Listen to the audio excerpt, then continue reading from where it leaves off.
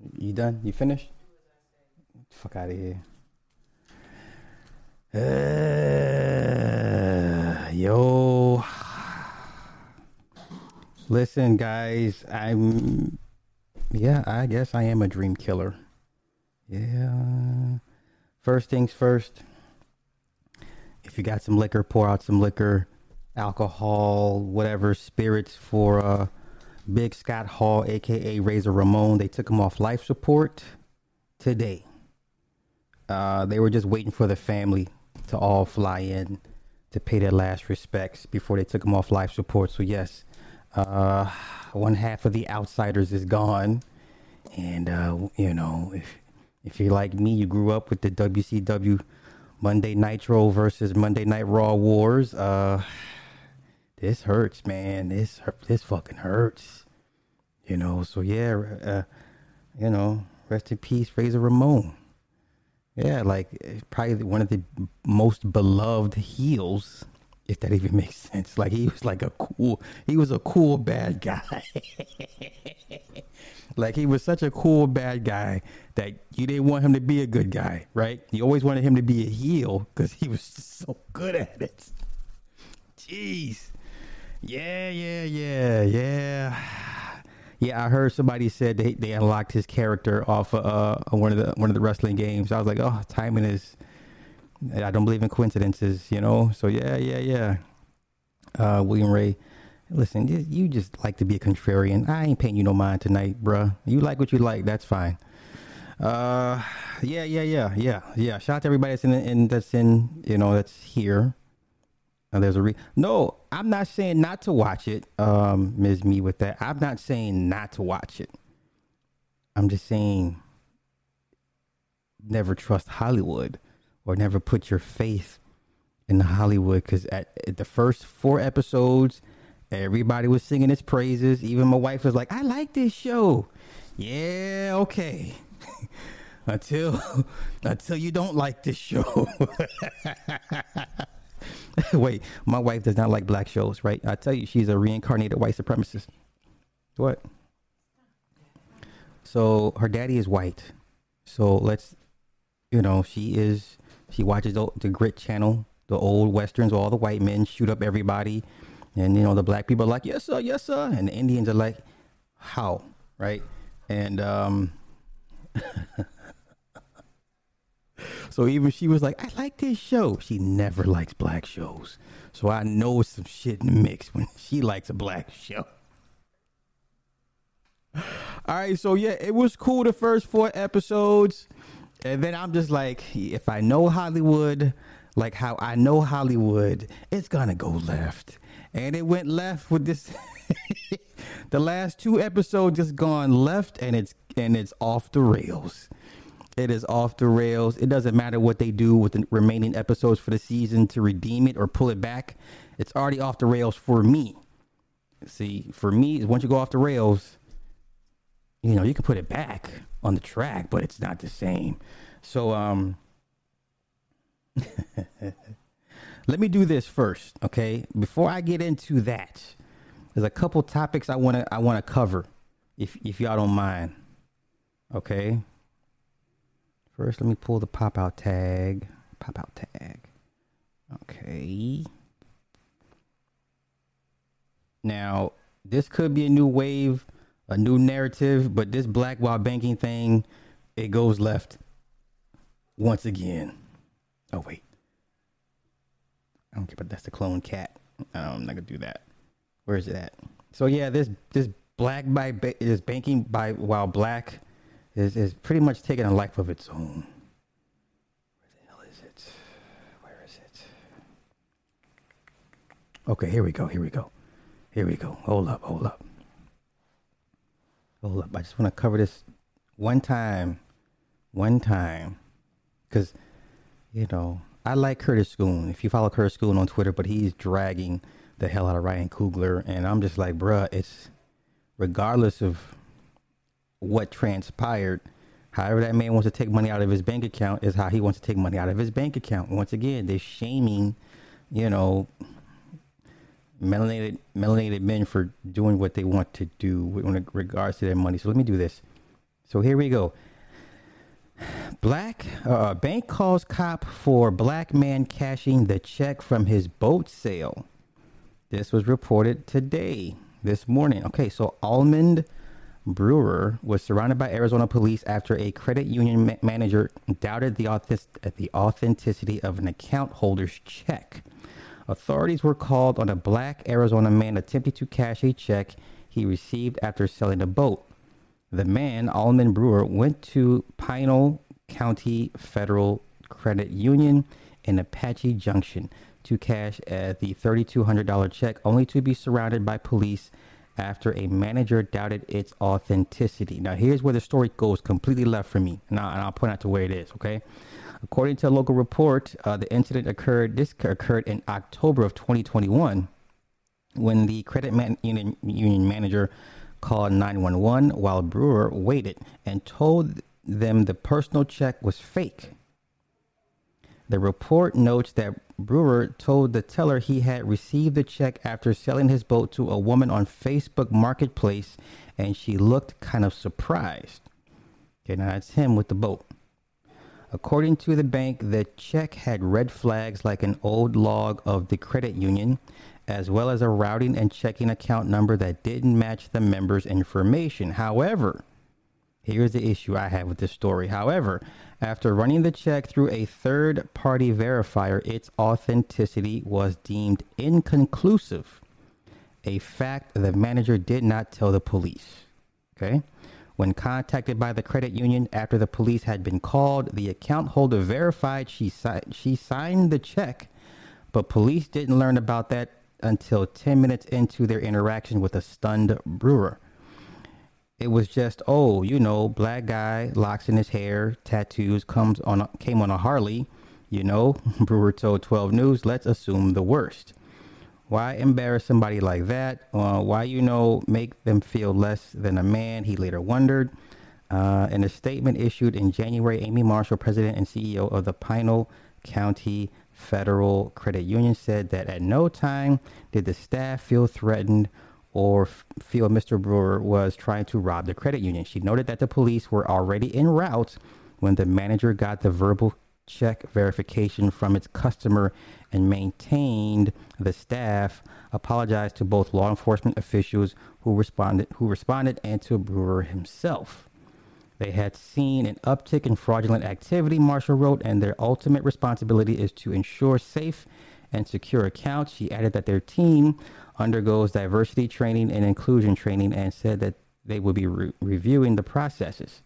Mr. Brewer, on behalf of Pinal County Federal Credit Union, she concluded, I would like to formally apologize for this confusing experience while visiting one of our branch locations. The situation is reminiscent of a recent now viral incident involving Black Panther Ryan Coogler, blah, blah, blah, blah, blah, blah. Okay, so once again, this new narrative of black men, black people being harassed, being denied services, trying to check withdrawal monies out of banks. This is the new, fear-mongering scare tactic, I suppose, right? Because now you have all this influx of stories coming out months later after the fact. Okay, so now that was that. Boop. Oh no, don't do this. Oh, come on, don't do this again. God damn it. Oh, you really are you really gonna do this to me? Okay, there we go. Better. All right, so let me get right into it. I'm not gonna drag this out because you only came here to hear me rag on Bel Air, and I'm going to do that. Okay? So, let me do this. Let me get caught up in his comments.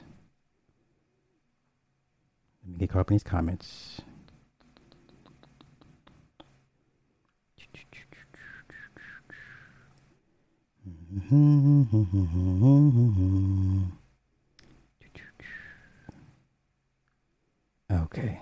All right. Oh, wow. I'm really behind on the comments. All right. Okay. Yeah, Scott Hall's, he's a big dude. 6'5", 6'6", I believe so. I remember back when he was was it NWA? He went by Big Scott Hall, and he used to, This is when the Von Erichs were like the Von Erichs, you know, Carrie and the other, the whole family. He was called Big Scott Hall, and he was clearly an American. He didn't have the black hair, you know what I'm saying? So, matter of fact, I believe he was tag team champions with Kurt Hennig a long time ago when they were tag team partners. So, see, I gotta give me a piece of equipment so I can play with my voice. But Nick, and we just had this conversation. I love your tea. Yeah. The person that bought it for me, she's mad at me. She, you know, what is life? What's life? She's always mad at me for some.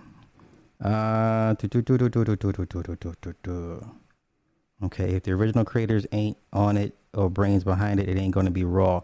Will Smith is involved with this. Benny Medina, all the original players are in on this, so I'm not sure why everyone's acting all surprised. Right? Don't be hating on the white man. Fuck a Western. Okay, every Western is the white man, and the white woman's all just like, oh, right? If the real Phil was alive, he wouldn't approve. I bet he was against it. The character's not the same and didn't watch it. I mean, I hear you, but his opinion wouldn't have fucking mattered. So, you know, I'm watching Dune again. Oh, yes, it's high rewatchability. Yes. I like it so far. I only saw up to episode 4. Then you haven't watched enough. Episodes 5 and 6, you will be disappointed, or you'll see with the bullshit coming in. Yep. It's just a matter of time, y'all. The only thing, you just sitting back and you're asking yourself, okay, who's going to be the gay character? It was too good to be true. Who is going to be the gay character? Okay. And I fuck with Scoon, but Scoon is wrong with this Ryan Coogler thing. Okay. Esoteric Bay, hey. Yes, it was a pregnant black female that called the cops. The boat is giving meme vibes. Okay. I'm asking for. I don't even like going into banks. Like I'm okay with just doing my shit over the phone.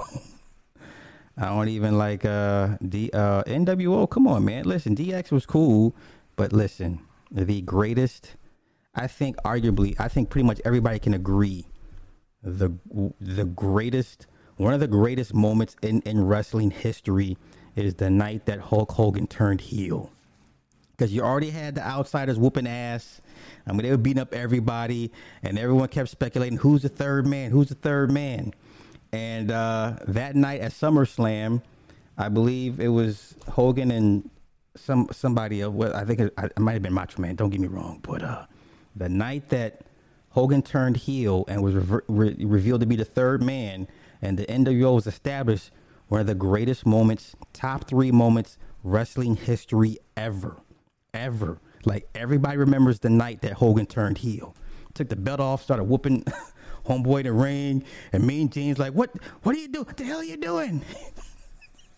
And then Hogan goes on this long ass rant. And they all raised their hands up together. It was a beautiful moment. Best heel turn ever.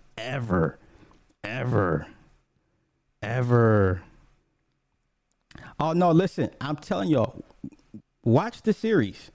First 4 episodes is cool. Even like the first episodes, I was like, okay, they doing too much. And I'll explain why. Once again, I'm not doing a deep dive. I didn't take notes. I'm just going off from what I remember. So you guys that have watched it freshly will remember some things that I'm going to miss. Okay, so just bear with me.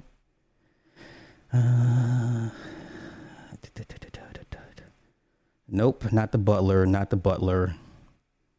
Girl, listen, anything with black, anything, it's got to be shoehorned in. Y'all should be used to this by now.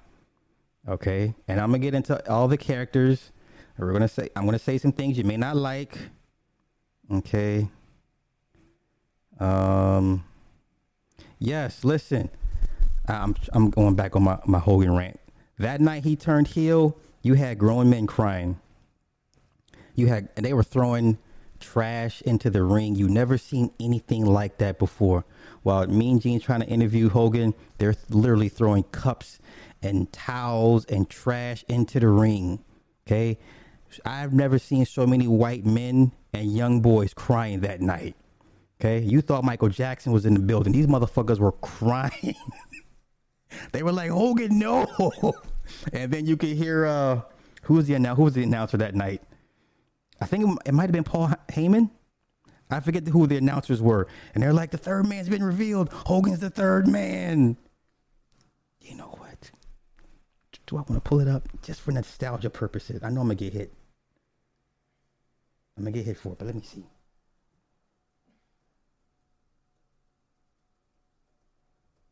I'm going to get hit for it. Ooh, it's 6 minutes long. Ooh. I'm going to get hit for it.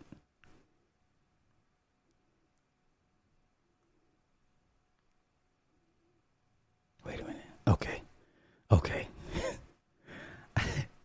I have to. I'll take the copyright hit, but I just have to. Just for nostalgia purposes. Shut up.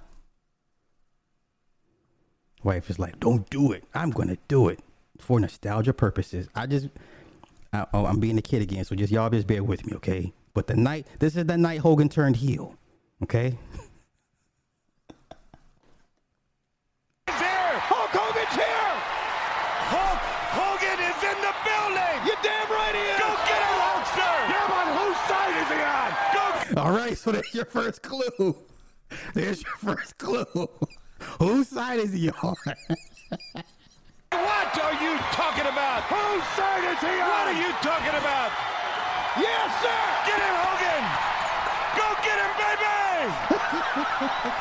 Come on and get some of this now! Who's bad now, boys? Hulk Hogan arrived. Hulk. What is he doing? Oh, my God! Is he the third man? He's the third man! I want y'all to watch the white people's reaction in the crowd. Okay, you can say wrestling is fake all you want. Those reactions in the crowd, that was real. Okay. What the hell is going on here? Hulk Hogan has betrayed WCW. He is the third man. Look at this picture. Oh my God! What the hell is going on? Oh my God! Are you kidding me? Probably the lowest shot ever given to professional wrestling. That man did right there, Hulk Hogan. Let's get everybody out of the dressing room right now and kick his rear end. Unbelievable, brother. You just what have I been saying all these years? Huh? What have I been saying all these years? Oh my God. A career of a lifetime. Right down the drain, kid. I hope you love it. You just sold your soul to the devil. You just sold your soul to the devil. Oh my goodness! Wait, I just want to get to his interview part because the crowd, they go nuts. They go nuts. I just want to hear him talk real quick. Here we go. Okay, here we go. Can't talk. Excuse me. What in the world are you thinking? Mean Gene, the first thing you need to do is to tell these people to shut up if you want to hear what I gotta say. Look at these people's faces. Look at their little kids.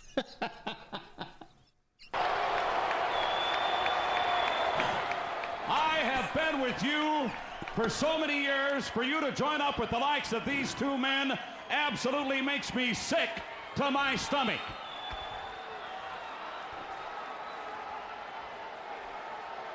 And I think that these people here and a lot of other people around the world have had just about enough of this man, and you want to put yourself in this group? You've got to be kidding me. Well, the first thing you gotta realize, brother, is this right here is the future of wrestling. You can call this the new world order of wrestling, brother. These two men right here came from a great big organization up north, and everybody was wondering, who the third man was.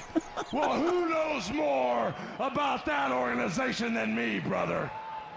I'm going to leave it at that. I'm going to leave it at that. I just had to walk down memory lane. These people are upset. And then they do like a pan shot of the crowd. And these people are just losing their marbles. Like, I've never seen so many white folk upset. Like, men and children upset. All right. Okay, that's enough. I'm good. Okay. Wait. Boop. Why is it showing me twice? Don't show me twice.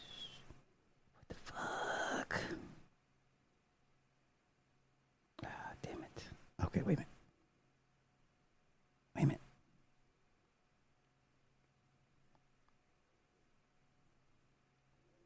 Cam is acting real funky tonight. And I don't like it.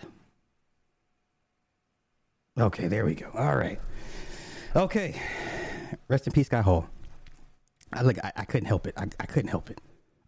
So, yo, let me address the super chats early. Well, you guys ain't wasting no fucking time. E Noble.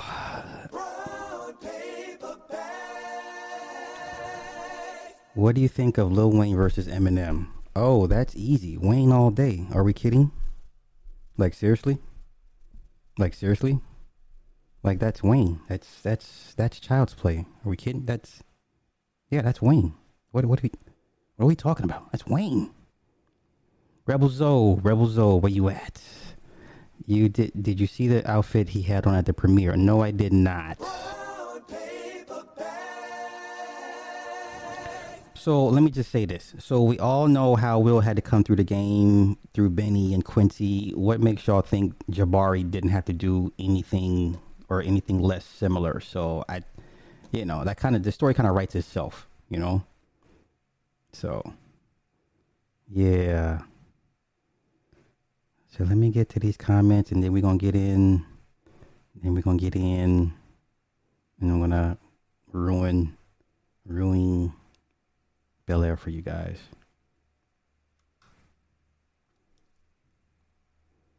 Okay.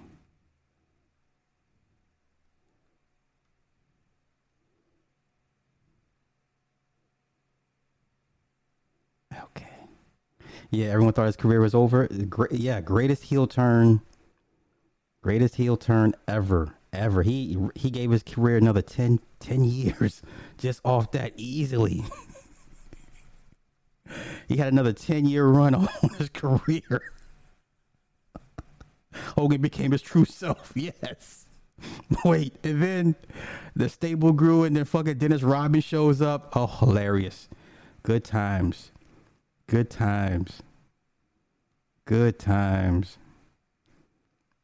Yeah, I think more people prefer Hollywood Hogan versus Hulk Hogan.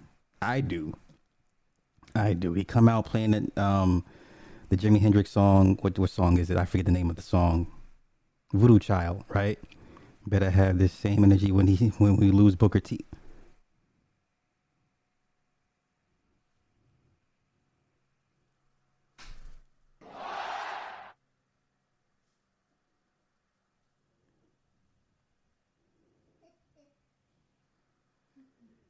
Sly better have the same energy when we lose Booker T. Booker T.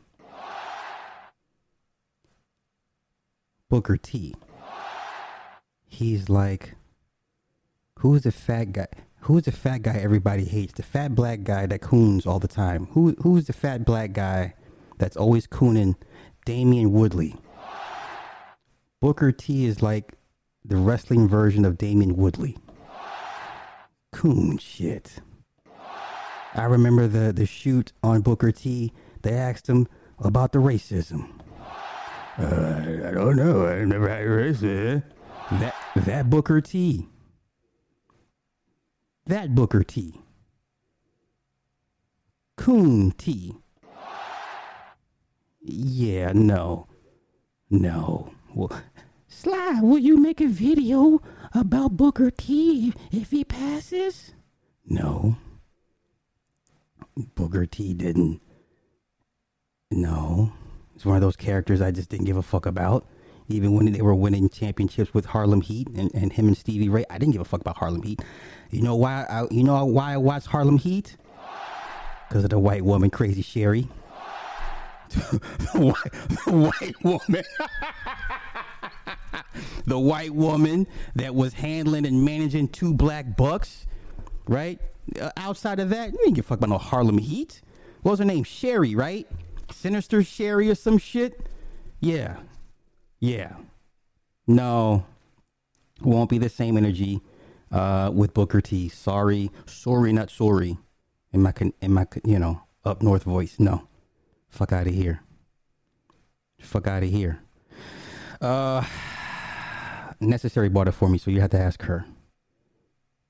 This motherfucker asked, will I have the same energy with Booker? Man, the fuck?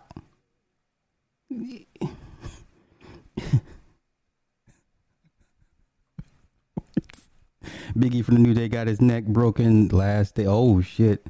Could be over. He's done. Well, you know what? Edge came back. Edge broke his neck, and he's back. So anything's possible. Eric Bischoff said Scott Hall came up with the name. Oh, okay. Yeah, Booker T will never be remembered for anything as great as what Scott Hall. It's not even about race at this point, y'all. It's not even about race. Okay. Wait, y'all talking about this Eminem shit on Pick the World with, man, fuck the world. Niggas know Wayne all day, twice on Sunday. It's not even. Okay, Wayne is good. Y'all go ahead and get her old girl up out of here. Somebody got time today. I like Big E. I like his energy. Leave Big E alone. Why did Tom Brady come out of retirement? I would ask, run the numbers. So run the numbers in between the day he announced his retirement versus the day he re-announced his unretirement, and start playing with the numbers that way. Okay. I would say more, but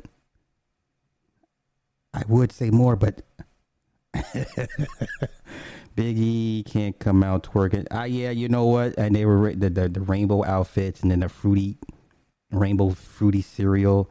Yeah, them niggas. I like his energy though. That's all I'm saying.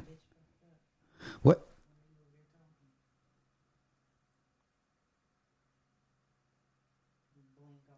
What the fuck ever? Something in my eye. Hogan, final form. Yes, Hollywood all day. Yeah, clearly. Best second career, third career run ever. Yeah, can you dig it, suck? Yeah, ain't nobody tripping on no goddamn Booker T. Nobody was tripping off no fucking Booker T. Booker T will not be fucking missed. I'm sorry. Booker T has become a company man, and he's a running joke amongst everybody. Like, he won't even stand up for himself. So that's Booker T's legacy. Sorry.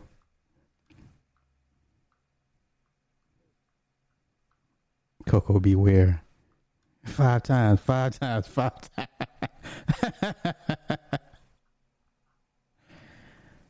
And I like Booker. I think he's a phenomenal talent. The way he's been able to keep, himself in good shape, even as an announcer. But no, his politics. He's a company man. The Spinneroonie is funny. The Spinneroonie is funny. Yeah, they're from Texas boys. Yeah. Yeah, he does do a podcast. I haven't listened to it in a while, but Booker T was breakdancing for you niggas. That's so fucked up funny. Sister Sherry, that's her name. Yes. It was. That's all we listen. Come on, y'all. 2 hulking. It was such a. What is it? It was like almost like some slave play role shit. 2 hulking, Mandinka Negroes, and this, this dainty, brunette. I mean, sultry looking brunette. Yeah, come on, man. That's some cuck fantasy shit that them niggas took part in. Fuck out of here. Oh, you know what? I take that back. You know what? You know what Booker T's going to be remembered for? Let me find it for y'all. I know what Booker T's going to be remembered for. Hold up.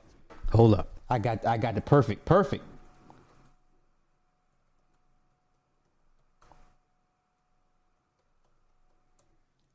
Booker T will always be remembered for this. Hold up. I'll find it for you.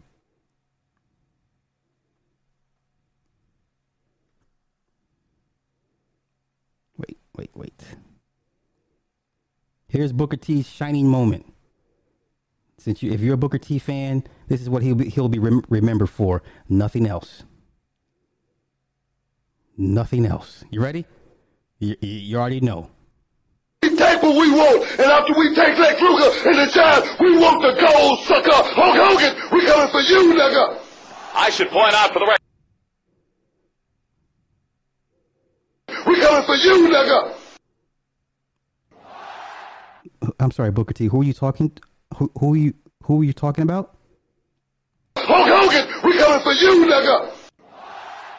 But Booker T, Hulk Hogan, maybe I misheard you. Maybe it's not you, it's me. Let me listen to that again. Hulk Hogan, we coming for you, nigga. No, I clearly am mishearing you because I know you didn't call Hulk Hogan what I thought you called him. Hulk Hogan, we coming for you, nigga. Yeah, that Booker T.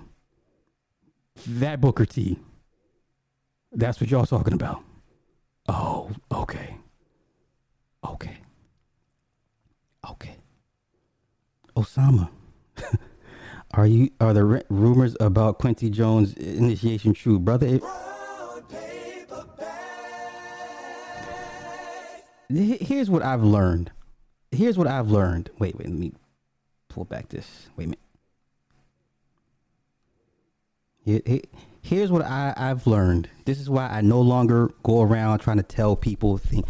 Listen, the majority of you people, and I mean you people respectfully, I just think y'all like to keep your head in the sand about certain things and how things really work in this world when it comes to certain types of mediums.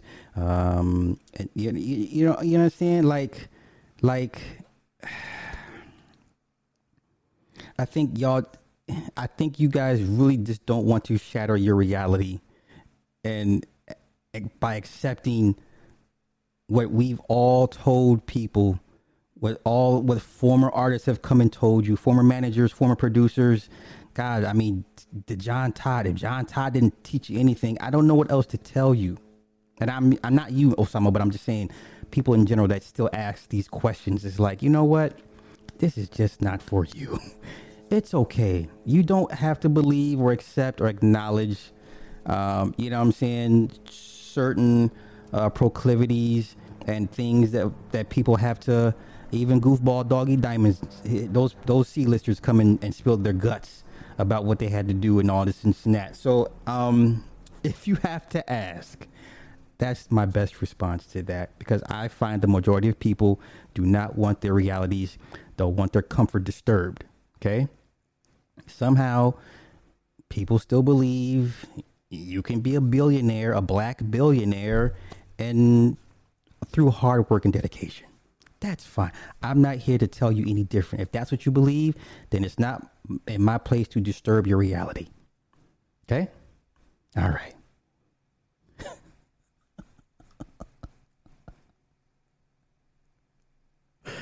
All right. So let me get up in these comments, and then we're going to get into Bel Air. Hold up, Osama. Did I get all your super chats? I think I did.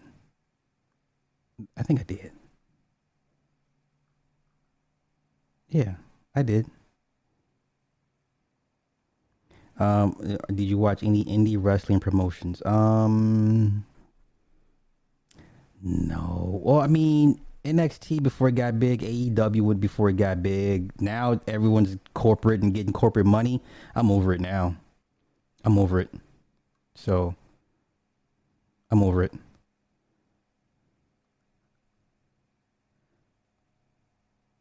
But,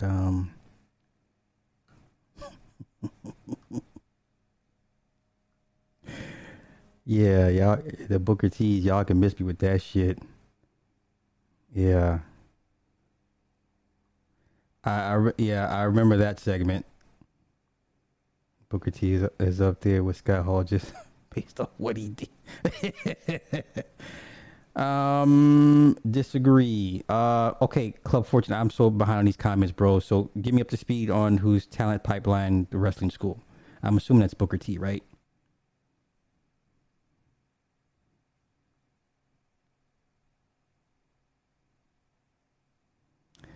See, and like I said, I listen to all the wrestling podcasts, Jericho, a couple of other guys, and you know the consensus. I mean, not just wrestlers, but the consensus is like Booker T's a company guy, and he'll say anything, you know, to keep a check coming, you know, and that's his business.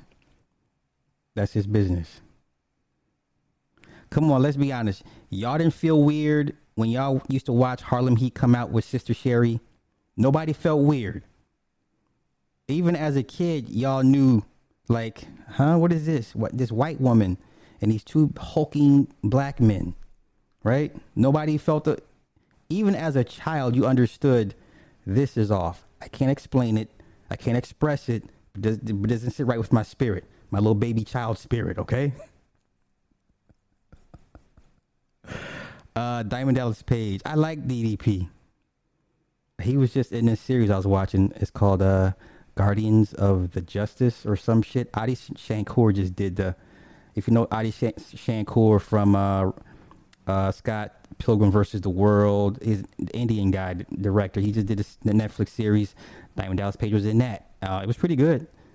The guy who played Jason, the reboot, Derek Mears, he's in this series as well too. I literally just finished this up earlier today. So,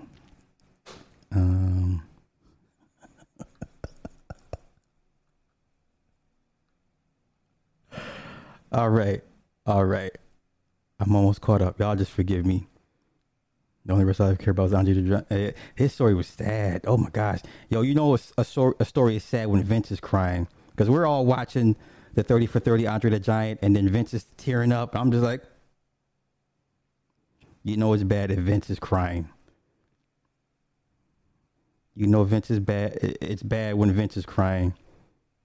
But Sly says, "Yo, Daddy Black, what you mean, you people?" I call it what they is. Fuck it. Yeah, hey, listen. I'm not here to disturb anybody's reality. That's not my job. That's not my job. You know, I'm not here to challenge people's perceptions of reality. That's not, I don't get off on that. I don't.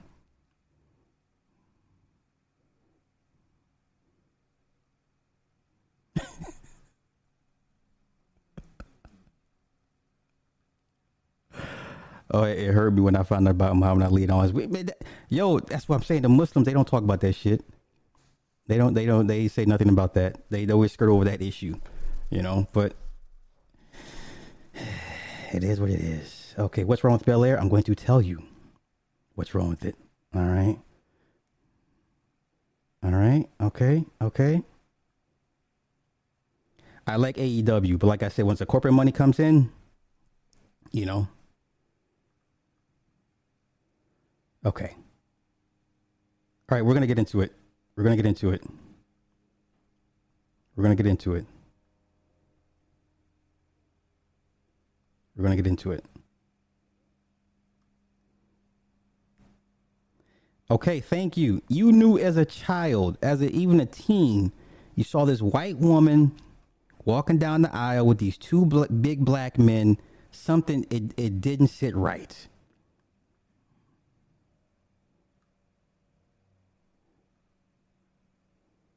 Okay. Yeah, I remember that story. Yeah. So you wanted to fight him.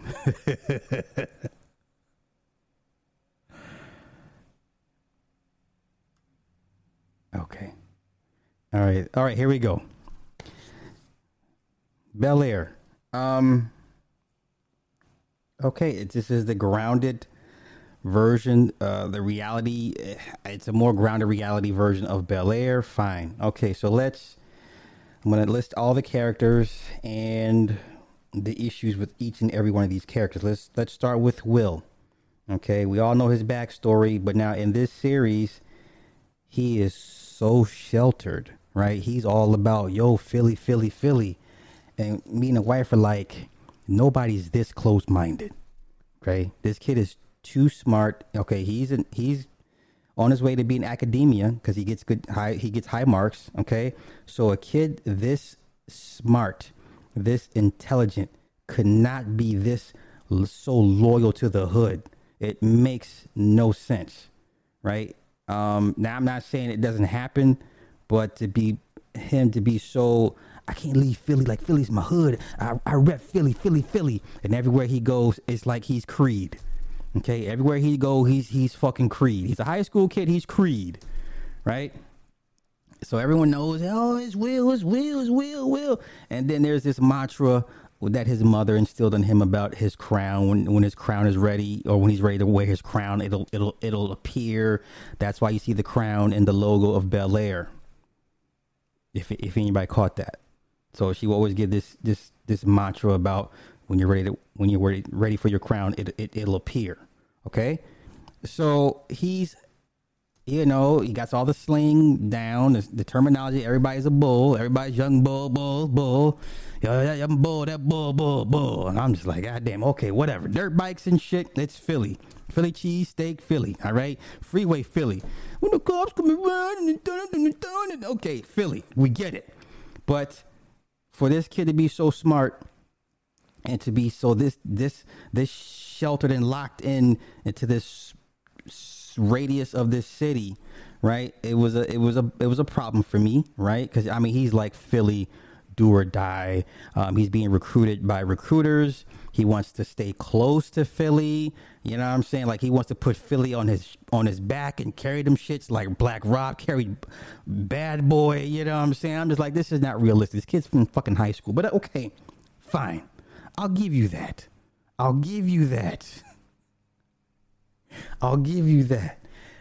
then, the whole situation where he had to leave. Now this is the biggest plot hole in this entire series. Okay, his former friend, they all play basketball together, right? And you know how it is when you all grow up together playing basketball on teams. Some kind of fall by the wayside. Okay, so it's just him and Trey. There was a third guy, I forget his name, and so he's a drug dealer now. He's a dope boy. So they cross paths, and he's like, yo, if I was still on the team, I'd be the man. And Will's like, no, nigga, I'm the man. So Will talks his smack, whatever. He's like, yo, come to this park, right? This is like the version of the episode in the comedic version when they're like when Carlton and Will went to MacArthur Park. Okay, but okay. So Trey and Will go to the park to meet the play b-ball. The wages are, so the drug dealer, what's his name, Rashad Denton, right, the big bull, right? He's like, yo, if you beat me, I give you 2 racks, but if you lose to me, you gotta come work for me.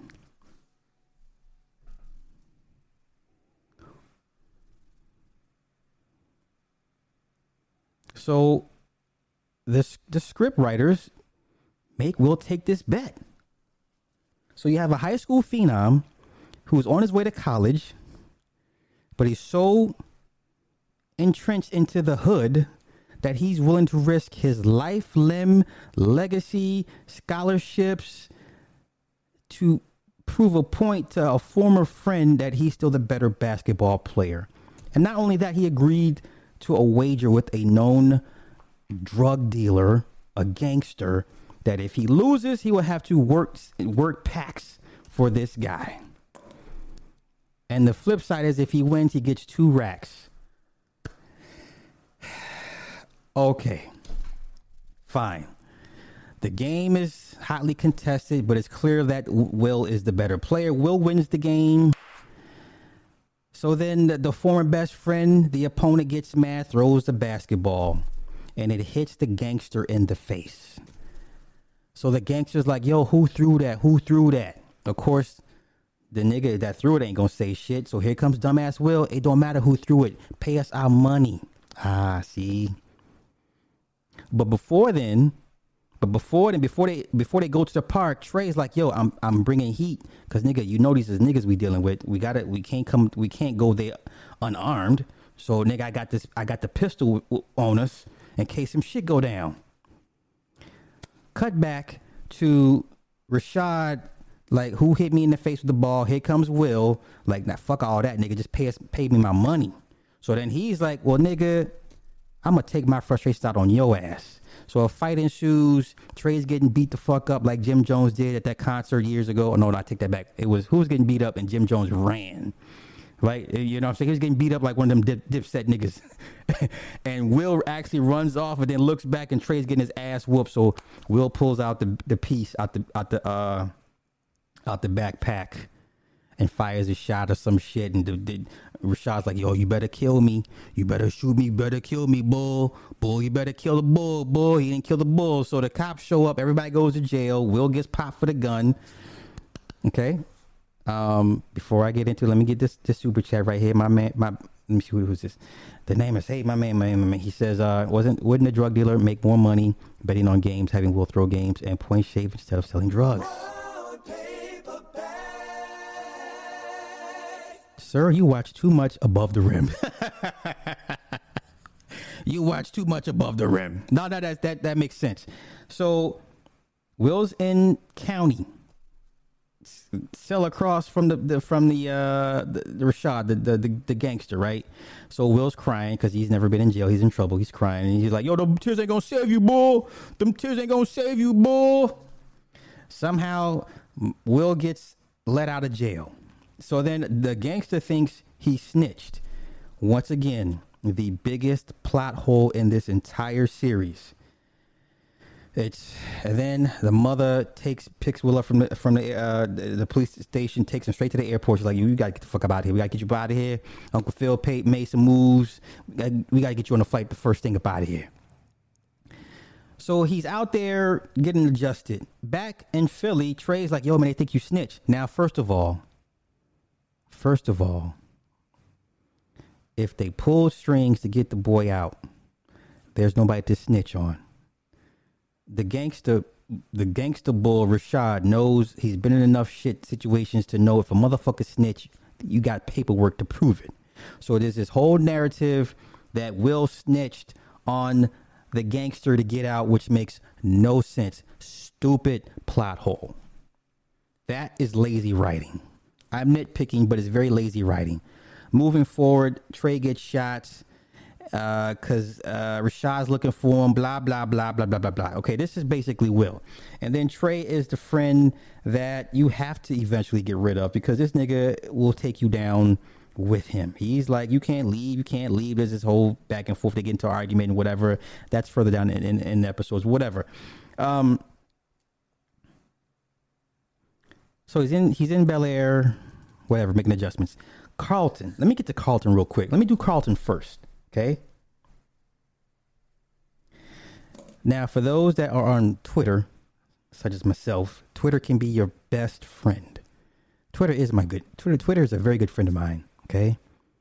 R.I.P. to Tumblr. But Twitter is a very good friend of mine. Me and Twitter. What'd you say? Who? Why? Yeah, man, Tumblr was, listen, I missed the fuck out of Tumblr. But anywho, let's get to Carlton. The casting director, I believe, purposely cast this young man to elicit a very strong and negative reaction of a Carlton, which is smart, right? In the comedic version, it's hard to not like Carlton. Matter of fact, I surmise that Carlton is the better person than Will. Okay? Let's be honest. I believe, but okay. So the casting of Carlton is a smart move by the casting director, whoever casted this young man. But here's the problem. He's African. Your first initial. Now, I'm not trying to get back on the FBA Tariq versus the world narrative. But Carl, you instinctively look at him as like he's an African. Ugh.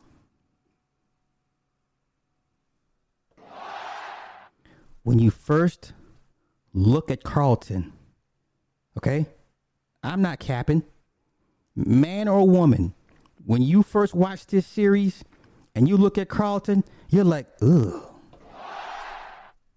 Ugh. Right? You're like, ugh, you're African. Oh, they cast another African? Hey, get my Drewski on. Okay? That's smart. Because you're already not liking the character before he even gets started. And then he's got this big ass fucking head. You think my hairline is bad. His head is so oblong. And then his hairline, it's a natural hairline. But it's so, his shit makes me and Stephen A shit. It's like, okay, I don't feel too bad when I look at Carlton. Dead ass. And he's a young guy, he's a good actor. But yo, on Twitter, I've never seen, it's not even about being dark skinned. They drag this man so bad on Twitter. Do you understand? Like, I've never seen somebody be called ugly so many times and so often. Like this. You're like, ugh, this is not a good looking dude. No homo, but ugh. Like, and then as he does what he does, you grow to dislike him even more. You begin to hate this character. I feel for this young man because this young man, for the next, no matter how long this series lasts, if this series gets a 3-4 year run, for the next 10 years, he's going to forever be known as Carlton, the ugly Carlton. They call this nigga the ugly Carlton. This nigga had his own hashtag, ugly Carlton. Do you understand me? This nigga had his own hashtag, ugly Carlton. This man, you know how some characters play their characters so well, you just typecast them, and if you met them in person, I fucking hate you, dude. What you did in this episode? And he's like, wait a minute, I'm just an actor. Okay? Hashtag ugly Carlton. I shit you not. Okay? And then he has a drug problem. This motherfucker snorts Xanax. Not pill pop. He snorts Xanax. So and then he has these identity issues, right? So he's a Booker T. He's a Booker T. He finds his place in white society. He's comfortable there. He plays lacrosse, and his best friend is white, the little preppy white kid, whatever the case may be. So everything you want to hate about Carlton, you will hate this character. Like I said, no diss to the actor, but y'all, I'm telling y'all right now, first thing you say is, ugh. This isn't, and he makes these facial expressions, and he has this high whiny voice, and he's like 5'3". So you have all this perfect culmination, this perfect storm to hate a character. I hate this character. I thoroughly dislike Carlton, and like I said, and I get too wrapped up in this shit because I'm like, this is an ugly ass dude. Not only is this dude ugly, I hate this character. You know what I'm saying? So that's Carlton.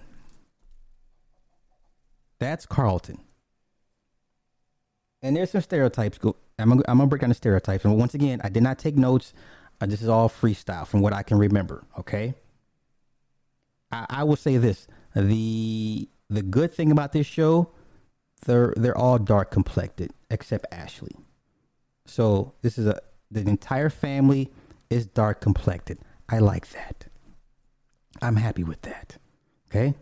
Yeah. So you got a cast of dark complected people outside of Ashley. Okay. All right. So we got Carlton. Who do I want to do next? Trey was nah. Okay, we got Jazz is like, I don't even know what I guess for me, Jazz does not have enough of a character arc, But he's, your typical fly West Coast guy that knows somebody, whatever the case may be. I'm disinterested in Jazz. It's not the same, right? He's who Will meets first out. Drives him to the mansion. So the Jazz you think you remember from the comedy is not the Jazz in this grounded reality. So I'm already like, I'm not even looking for Jazz because, like I said, he doesn't have a character arc that I care about, nor does he have enough character development for me to even get into. Okay? All right. Let's do Hillary. Hillary's a little chocolate thing. Hillary's tall, long-legged. She gives me, who's the girl from Belly? The dark skin. She gives me those vibes. She has a scar on her cheek. It's a real scar, right? She is either she's a Disney or a Nickelodeon kid. She comes from one of those two pipelines. I forget it's either Disney or Nickelodeon, but she's a child star. She put out some records a few years back, and did some decent numbers. She's formally a singer, as opposed to her being an actress. But anywho, Hillary is self-motivated. She's driven. She's a social media influencer. So once again, the trope is, okay, you're a young, successful black woman, and your shtick is cooking on social media. That can go both ways. All right. So she's always streaming somewhere, something, and she's a pretty good cook. All right. So then she tries to get into she wants to get into social media houses. So there's these houses where all these social media influencers live together, and they just post. It's these two niggas that like to play practical jokes. At a dinner, one of the niggas gets butt ass naked. I'm just like, come the fuck on. So you already see where this is going. And then the main issue Hillary has, because the guy that runs this shit, the white dude, is like, look, I need you guys to post every 24 hours. He's all about analytics. He's an analytics heavy driven person. He's all about analytics, whatever. So what ends up happening with Hillary, because she's so like, I want to be known for me and my skill set. She rejects her mother's helps, all of her mother's sorority friends. She rejects all their help because she wants to do it on her own. Cool, fine. So what comes out with Hillary as in the current episode, whatever the case may be. So, she's cooking for her mother's shindig, right? And then the Kylo, the head owner, is like, yo, you got 3 hours to post. You got 2 hours to post. If you don't post, you're gonna lose 3% of the algorithm. So he's all about algorithm numbers and engagements, all this YouTube shit analytics that we're into.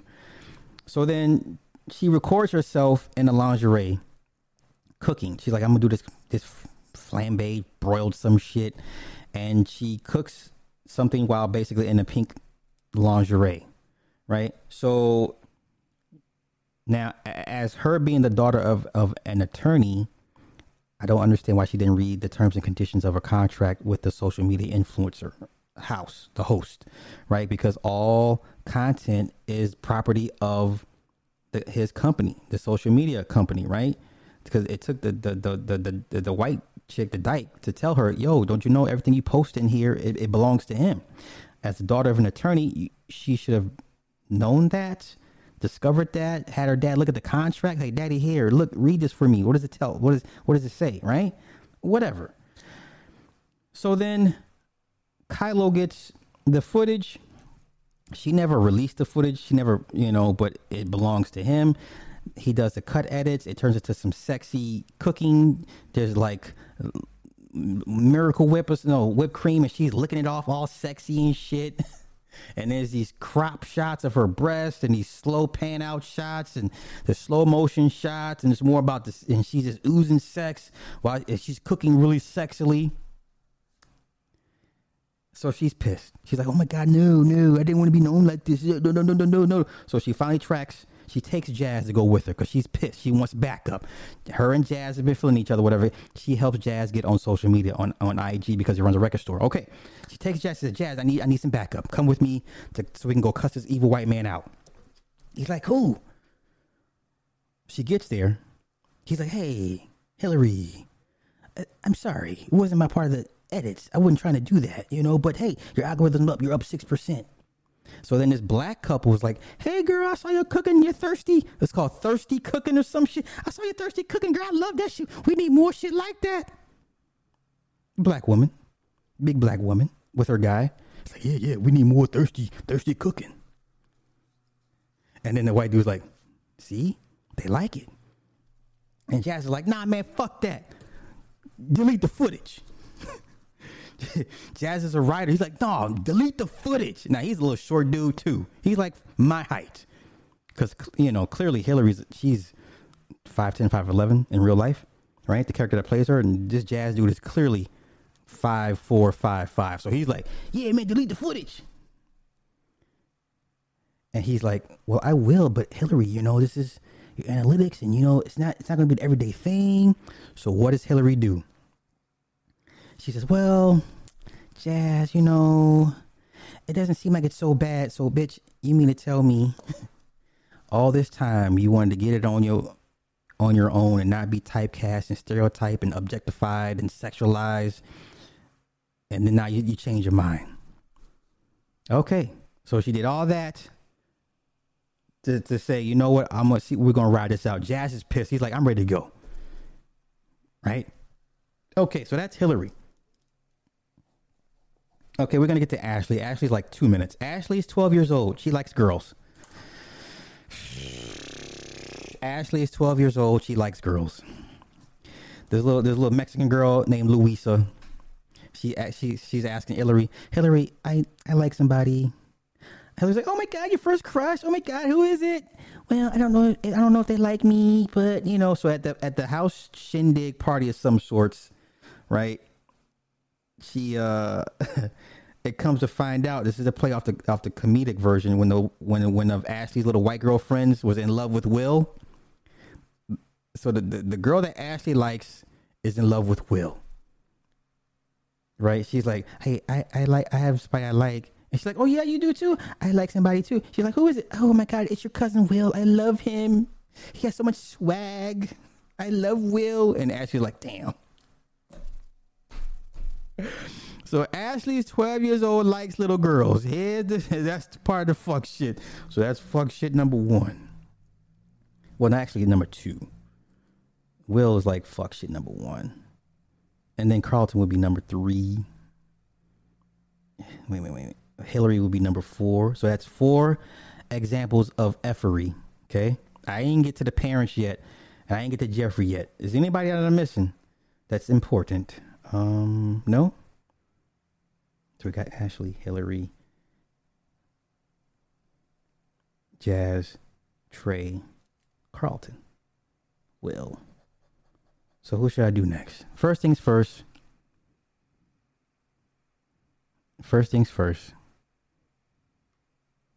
Let me get up in these comments. My bad. Rebels, I'm sorry, bro. I'm just bear with me, y'all.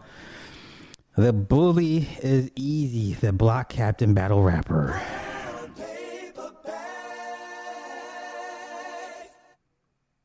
Okay. It's a huge plot hole. I'm not going to say it's trash. Trent Battle, what do you say, sir? You say, thanks for keeping me from wasting my time. Slide makes no sense to take the original show to this. Hear me out. I'm not saying to not watch it. I'm just saying this is my takeaway from it. Because I, too, just like everybody else, had high hopes. I thought for a fleeting moment they were not going to insert some nonsense. And I should have known better because it's Hollywood, y'all. So I'm not saying not to watch it. Is it a good series? Yes. Is it a great series? No. It's too early to tell. It sits at 56% at Rotten Tomatoes. So if you're into analytics and cinema score and all that good stuff, it currently sits at 56% on Rotten Tomatoes. People forget the first 2 weeks, they were trashing this show. They were trashing it badly. Okay? All right? Once again, I'm not telling anybody to not watch this. I'm just saying this is what to look out for. Okay?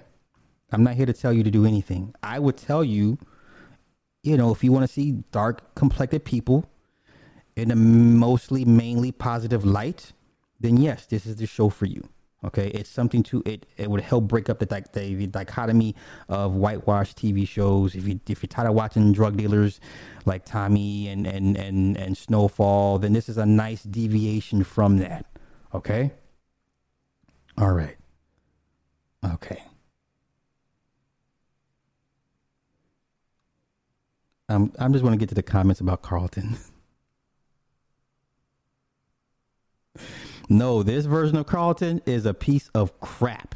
And then there's this love triangle between him, Lisa, and Will, right? And then Lisa is the daughter of a police chief that wants to run against Uncle Phil for DA. That's a whole situation right there. I don't really care for Lisa like that. Okay, you know what? I'll do Lisa first, then I'll get into Jeffrey. Okay? But let me do this first. Most of the cast is not FBA. Correct. That is correct. That is correct. Carlton is the worst. Joel Love. Damn it. Oh, Lord have mercy. I'm so sorry. My mom had that ugly reaction. I'm telling you, man, like, he's not easy on the eyes. Amber, thank you for the cash.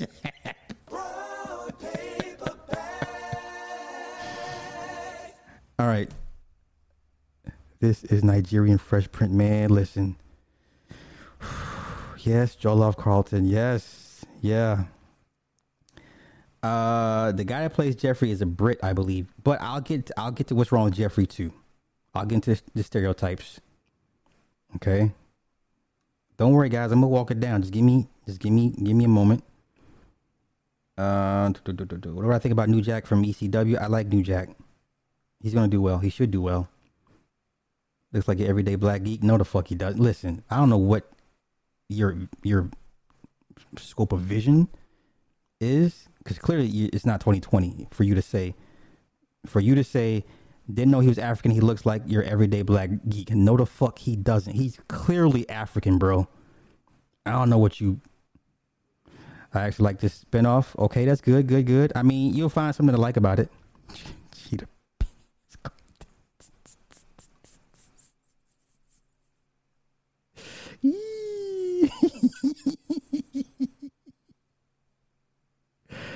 Oh, you guys are brutal tonight. That's why I thought to myself about Carlton spot on. Hey, we're not crazy. We're not crazy. They got Victor Oladipo playing Carlton. Oh my goodness. Oh my goodness.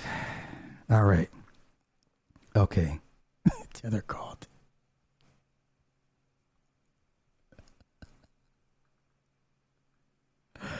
All right. Just bear with me. I want everybody's comments to be highlighted, because when I go back to watch, I just like to laugh and look at the replays myself, just for the comments. Just for the comments, because y'all be cutting up in the chat and I can't see, because I'm too focused on what's going on in front of me. Okay? Don't let Tariq, she realized my new Carlton.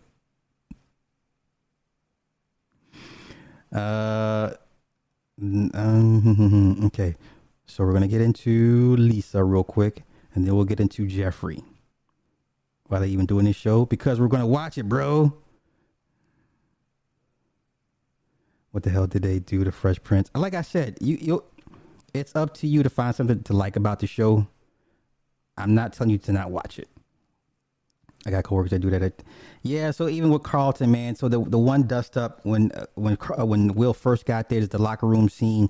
They're playing Hot Nigga, right? Oh my God, they're playing. So Carlton and the white boys are all dancing to Hot Nigga after a lacrosse practice.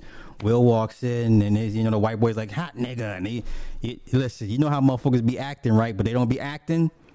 Yeah, remember in the movie Crash, Sandra Bullock. Before that.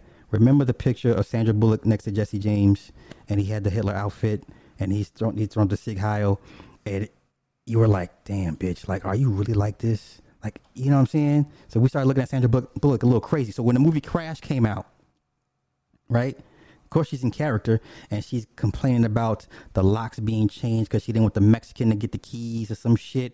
And I was like, ooh, bitch, I felt that. I don't think that's acting. Right? Who else says the word nigga like... Who is the white dude that I like so much? The crazy white dude. Sheriff of Red Rock. Chris, man. But what was it? What's his real name though? Walter Coolidge or some shit, right? So one of my favorite white actors, I think his name is Walter Coolidge, right? He was in The Shield. He was in Django. He was in Justified. He was in Hateful Eight, right? I'm Sheriff of Red Rock. I love this white dude. I fucks with his acting, right? But when he be saying nigga, I just be like, motherfucker, you ain't acting. You know what I'm saying? Like I cross my arms like, you ain't acting. I think you mean that shit, right? Yeah, Walter Goggins. Yes, Walter Goggins. When some of these white actors say the N-word, I just be like, you know what? Nah, bro, you ain't acting. I'm looking at you with the squinty eye. You know what I'm saying?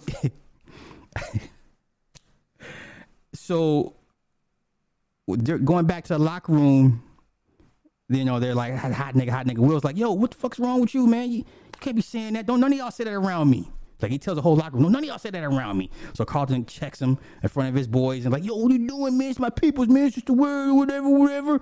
So then Carlton later on makes a good point to Will. He's like, look, why is it the word matters? Because Will called Carlton a nigga, right? There's the back and forth exchange. So he says, oh, so it only matters when you call me a nigger, but when they call us niggers, he had a point, right? It's the whole N-word thing. So some people get mad when you hear Asians call themselves that, and Mexicans call themselves that, white dudes call themselves that, whoever. And it's like, wait a minute.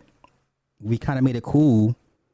We made this word cool because if we refer to ourselves as such, it's just a matter of time before everyone else is like, oh, it's cool, right? And then you get those pocket of people that say, yeah, you can say it around me, it's cool. Like, you my nigga. You know? Then, listen, you can't pull that shit with them small hats. Even they don't refer to themselves like that in derogatory terms. Not in front of you. You understand? All right, so I'm getting off track. Let me get a couple of these comments. Bel Air sounds like them. See, no, it's nothing like. Once again, y'all hearing, what you've heard about the show, go watch the show. The best thing you could do for yourself and your inquisitive nature is to go watch the show. Don't go off what you've heard, right? The reviews, you know what I'm saying? That's suspect. It's speculative, right? But if you want to watch a black show with an intact black family, an intact wealthy black family, go watch the show. Is it perfect? No. Do they always put agendas in it? Yes. But am I going to let that ruin my overall viewing experience? No. I take what applies to me and I leave the rest alone. I'm just giving y'all what stuck out to me. Okay? I'm not doing this to dissuade anybody from watching this show. It's a good show. Good, not great. Okay? Yeah, Bel Air Carlton is what Carlton would be in reality. Yes, exactly. Okay, I'm not going to watch it. Okay. All right. I mean, that's cool. Let me get to Lisa. Because there's no way I'm going to get caught up in these comments. See, that's what I'm saying. Jazz is in it. Jazz look like Jason Weaver. Yeah, he does. There's no throwing out the window. None of that. None of that. But Hillary does live was living in the pool house or the guest house. Okay. Terrell Hicks, that's her name. Yeah, she came through Disney. Okay, gotcha. Thank y'all for the correction. Yeah, she came through Disney. So okay. Coco Jones, that's her name. That's right. She was in a Bronx Tale. Colangelo. That was his name, Colangelo. Jeffrey. Yeah, well, Jeffrey is a stereotype too, in a certain respect. So hold Hold up. Man, you guys are deep in this motherfucker tonight. Fuck it, I'll catch up the comments later. Okay, so Lisa.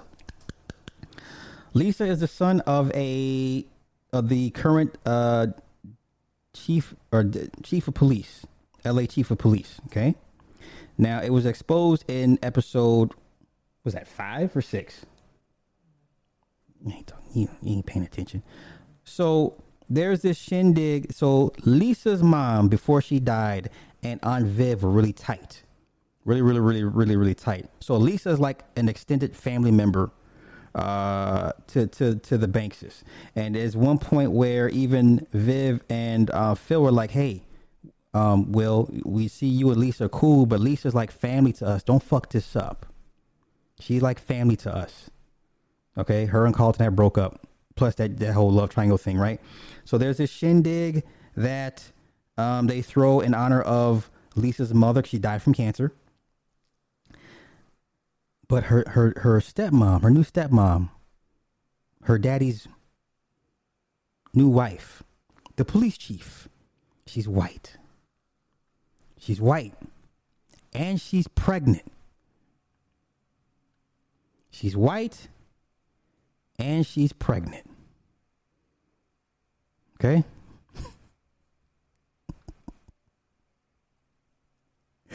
So Lisa is feeling a certain way. So then everyone's trying to mix and mingle. The white woman, the pregnant white wife of the police chief, is trying to, be cool, be down with everybody. And Viv is already upset because Lisa's upset. All right? And she's already pregnant, and then the mama died literally a year ago. So there's this discussion. It's Lisa, the white woman, the Viv. So the whole time in this episode, Phil's like, Viv, babe, I need you to be more tactful, because in the poll ratings, they had the poll results, and then they had the Q ratings about how they feel about the candidate and their significant other.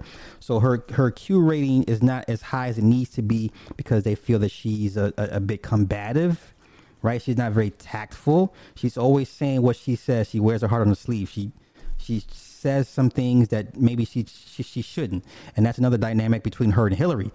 The mother wants Hillary to do well. Hillary's like, man, just give me a compliment. Just give me a compliment one time. Just say one time I did good. Right? Because Viv's always like, well, honey, you should have done this. You should have done that. I mean, that's great and all. And Hillary's like, man, just all I want is a compliment. All I want is you did a good job. Okay. So before the party, Phil and Vivian's like, okay, look, I'm gonna speak when spoken to. I'm not gonna say anything. I'm gonna shut up.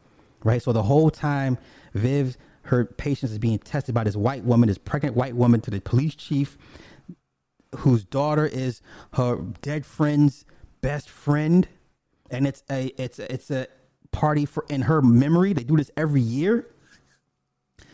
So it's revealed the white woman's talking like, oh my God, yeah, I love him so much, and he's so cool. And then we met down at a golf tournament, and we were at a golf tournament or some shit, and they all was like, wait a minute, 2018, mom died 2019. So the whole time the mama was dying, he was fucking around with the white woman. So the white woman got pregnant like right after the mama died. And it all came to a head, and Viv was like, fuck all this. Blah, blah, blah, blah. Viv goes off. Lisa goes off. Phil comes in. So obviously there's obvious tension between Phil and the police chief, because on the campaign run, they convinced Uncle Phil, like, look, you're too out of touch with the people. We need you to become a little bit more grounded. This defund the police thing is a serious thing. Police brutality, blah, blah, blah, blah, blah, blah, blah. So Phil's like, okay, yeah. So during the one interview or one debate, whatever, he's like, yeah, defund the police. It's critical. It's crucial. Of course, all the poor black people are like, yeah. His numbers go up, but then it pisses off the police chief and the DA. So the police chief and the DA call Phil to the side during a concert, right before they go to a concert, right? He's like, look, this defund the police thing is, that's not what we signed up for. Like, whatever the case may be. And Phil's like, well, I say what I said, because there's one episode when Phil is trying to garner support from a reverend. He goes back to his old he's Alpha Phi Alpha, so he goes back once again. Alpha Phi Alpha turns out more attorneys than any fraternity. So Alpha Phi Alphas are known for attorneys. Okay, so he goes back to Alpha Phi Alpha. His old name is Yamakra, right? Because that's where he's from. And he was like, yo, Yamakra. And he, reconnects with the brothers and he does his line stepping and shit. And so he gets an endorsement for the black preacher. Man, I'm kind of all over the place. So just bear with me. So Lisa, son of the black police chief, the black police chief now decides he wants to run against Uncle Phil for DA. Okay. Whose stepmama is a pregnant white woman whose mama died a year prior. Okay, so Lisa appears to have her head on straight considering all the things she's going through. Her and Will are bonding. They're trying to find a way to break it to Carlton very nicely that, hey, because Carlton Carlton found out through Trey, him being drunk, the real reason that Will is out there. The fight, the gun, all this extra shit, the nigga looking for him, whatever the kid, Rashad. Okay, so Trey tells Carlton this, and then Carlton uses over Will. Says like, yeah, I'm a snitch if you don't leave Lisa alone. But in the same instance, Uncle Phil made Carlton promise not to tell anybody. So who's Carlton going to snitch to? Second plot hole. Plot hole number 2. All right. Now we're off Lisa. Let's get to Jeffrey.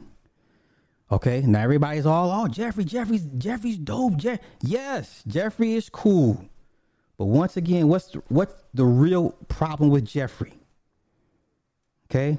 Jamaicans somehow have been typecast as murderers. Okay.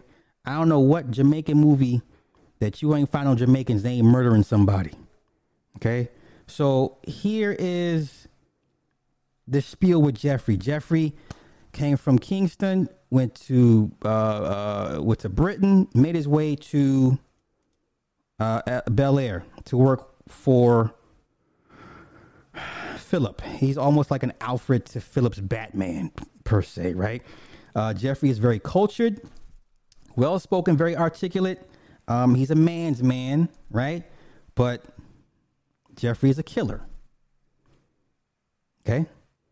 If Uncle Phil needs somebody murked, Jeffrey is the trigger man. Good or bad, but once again, you're typecasting another Jamaican as a killer, as a murderer. You know what I'm saying? He's, like I said, he's educated. He's all these pluses, right? He's the house manager. That's his official title. He's the house manager.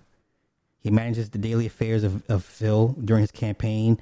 He's Phil's confidant, right? He explained to Phil, hey, if you want to reach Will, you need to come down to his level, right? So he's the Renaissance man that kind of is the glue that keeps the family together.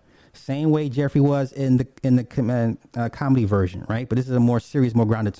So when Rashad found out where Will lived, because Will went viral because he's on the basketball team and he had a game-winning shot. He goes viral. Rashad's like, oh, yo, I found a young bull. I found you. Now, mind you, Rashad still believes Will snitched when there's no paperwork to say he did. The motherfucker got out of jail and was gone cross country. There's no snitching involved. You know what I'm saying? So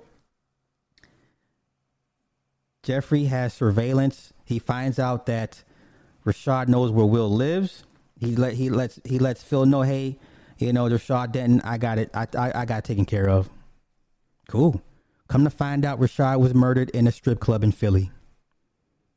Okay. All right. Now you take that what you want. If it's a good thing that he's a well articulated killer, murderer, Jamaican, fine. That's the only knock, the only legitimate knock against Jeffrey, that he's a trigger man, or he has people that pull the trigger for him at the behest of Uncle Phil. Okay, maybe as it should be, right? Okay, that's Jeffrey. Now, what I'm going to do, I'm going to flip a coin between Viv and Uncle Phil. And once again, at the end of the day, Everybody's against the black man. I'm just gonna say that before I even get into Phil, before I even decipher Phil. Mind you, this is like we're like halfway through the season. Before I even get to Uncle Phil, I'm telling you right now, this attorney that has provided for his family still does not get respect from his wife at the end of the day. And when I do their breakdowns, I'm going to explain to you why that is so. But first, let me get a couple of these comments. Yes, Ashley likes little girls. That's how far behind I'm on these comments. So I'm like, everybody's like, oh my God, Ashley, you know? Rose Gold, I see you, sis. So, no pink taco. Oh my God, Jesus Lord. All right, I'm just scrolling through comments.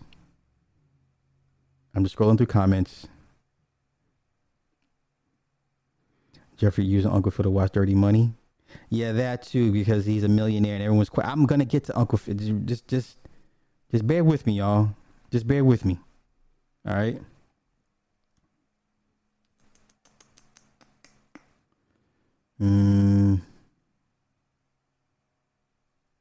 I need to get back to Yellow Jackets.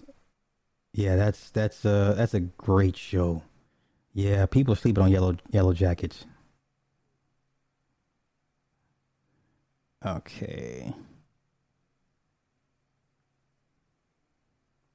Let me call.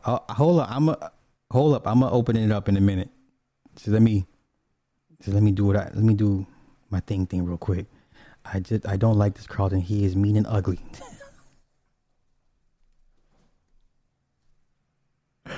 There it is there. I might end up watching with my daughter because like I said, the Jabari kid, he's a dead ringer for Will. Like his mannerisms, he can cry on cue.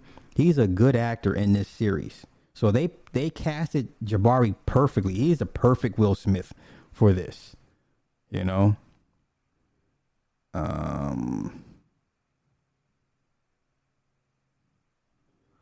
Yeah, you got to keep in mind, yeah, these are still 15, 16-year-olds. Yeah.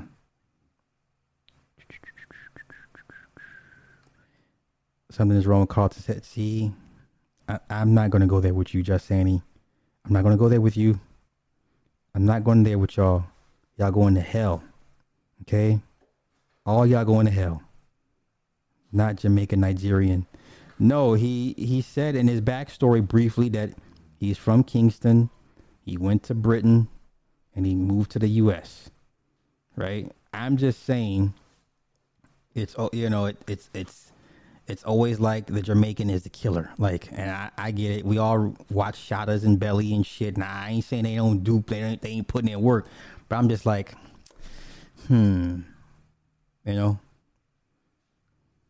Okay, now I'm just catching on the Walter Goggins comments. I'm so fucking behind.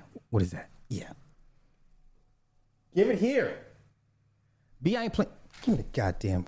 Play too much.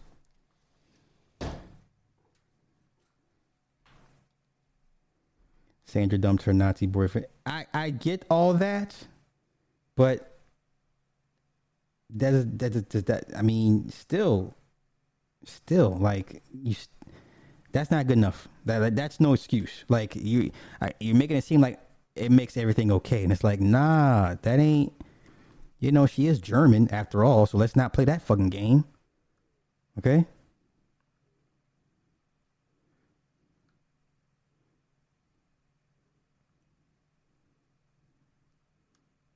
He said, "What are you talking about, Joe Rogan?"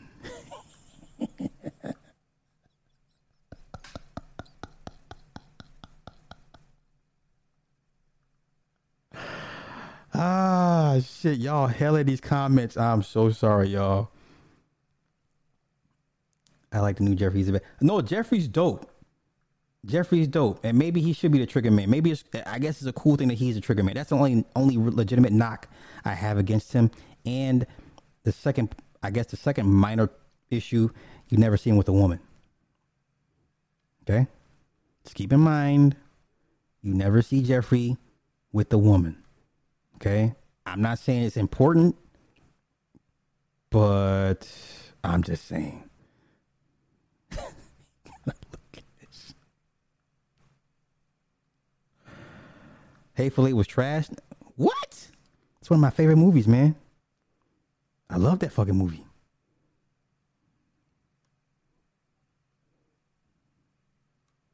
Okay. I like the first episode so much I subscribed to Peacock. Okay. I'm almost caught up, y'all. I'm almost caught up. Carlton's hit. See, I'm not going there with you, just saying. He's not going to do it with you tonight. Not going to do this tonight. Okay? Not going to do this. You think they made Uncle Phil weaker than he was in the original. Interesting point. Okay. All right, so let me get into Unviv. Should I do Unviv? Oh, my bad. Trina, just now seeing this. My bad. Grew up with Walter Goggins. He's been a crap talker.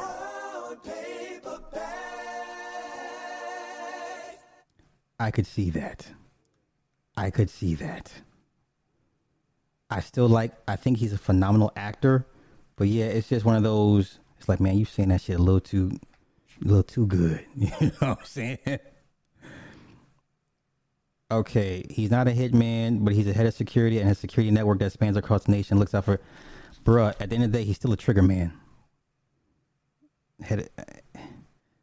So okay, we can speculate he learned how to kill in Kingston and refine his skills in Britain. Is that fair enough? Come on, man, you're doing too much.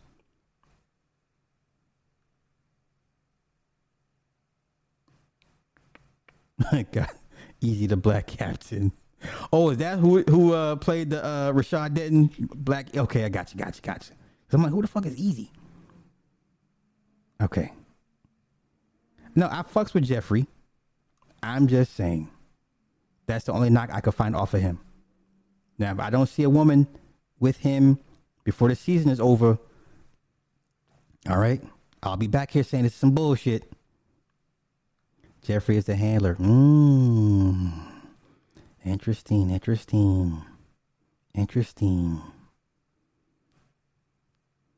Cool. We weren't talking about Cool Runnings. We're talking about Shottas and Belly. Okay. Do they not kill in Jamaica? Of course they do. Yeah. Cooking niggas like oxtail. Fuck. Y'all killing me right now. Yeah, Jeffrey is the house manager. I guess you hate the movie Shottas. You nigga, you must be new. When the fuck? Okay. So let me help this nigga out right here. Okay. Let me give y'all some backstory real quick. Okay. So I wish I could make this thing stay longer, but so this guy here, he wants some attention. Let me give him some attention. So the guy that directed and made the movie, right? He has a TV series pilot based off Shottas. It's called Shottas Family. Okay, I still have the trailer, like literally on my desktop. Okay, so my uncle is cool with Sesh. His name is Sesh. My uncle's cool with him. So they've already shot 3 episodes to shop around for the Shottas TV show. So guess who gets a producer's credit when the show gets picked up? You dumb fuck. So for Nasty Noop, you dumb fuck. Guess who gets a producer's credit when they eventually pick up Shottas Family, the TV series? You dumb fuck. Someone get his bitch ass the fuck out of my chat. Boot this goofy nigga off my fucking chat.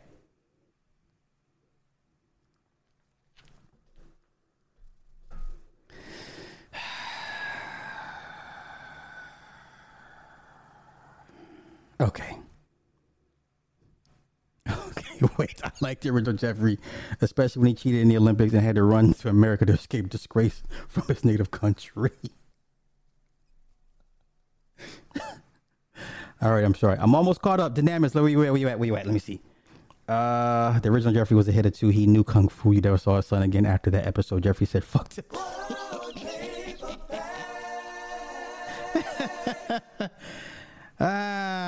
Shit.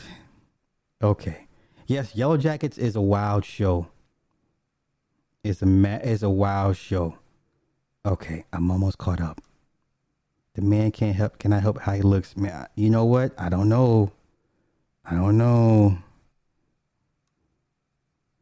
Yes, he sure does. He is Will like incarnate. He sure is. Drinking Capri Suns. I hate y'all. I hate y'all motherfuckers. I hate y'all. All right, here we go. Let's do Aunt Viv. Because I'm going to set up my overall ending premise as to, once again, black men, doesn't matter what the fuck you do, they're going to shit on you. They're always going to shit on you.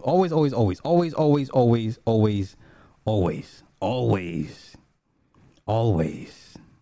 Okay, so let's do Aunt Viv. Aunt Viv, she's Divine Nine. I think I don't want to say she's Sigma Gamma Rho. I think she's something else, but she's Divine Nine, right? Former painter. She was an artist. She was into painting, and she kind of put that to the side to help support Phil and raise kids. Okay. Now, this is the one thing I never understood. Okay. So, and it played out in this episode. The man never told her to stop doing what she wanted to do. But this whole time during their fucking marriage, she harbored resentment towards Phil because in her mind, he never flat out told her, hey, babe, keep doing what you do. I want you to go back to doing your painting. You know what I'm saying? So they've been married for how many years? And all this time, she's been harboring this ill resentment towards him because she feels he made her put her painting to the backside. We're going to get to the painting part. Okay. She's Divine Nine, picture perfect wife, right? But there's one problem that I knew something was off because the latest episode, they're talking about the campaign funds. Dwayne Martin is his campaign manager. I forget the name's character. He says he tells Phil they're all in the room. He's like, "Yo, we got to put some more money into the campaign." She's like, well, "How much more money is it going to take? How much more money?" And his dumbass says, "Well, do you want me to put the money back?" He already transferred the money out for the campaign. It's his, mind you, it's his campaign.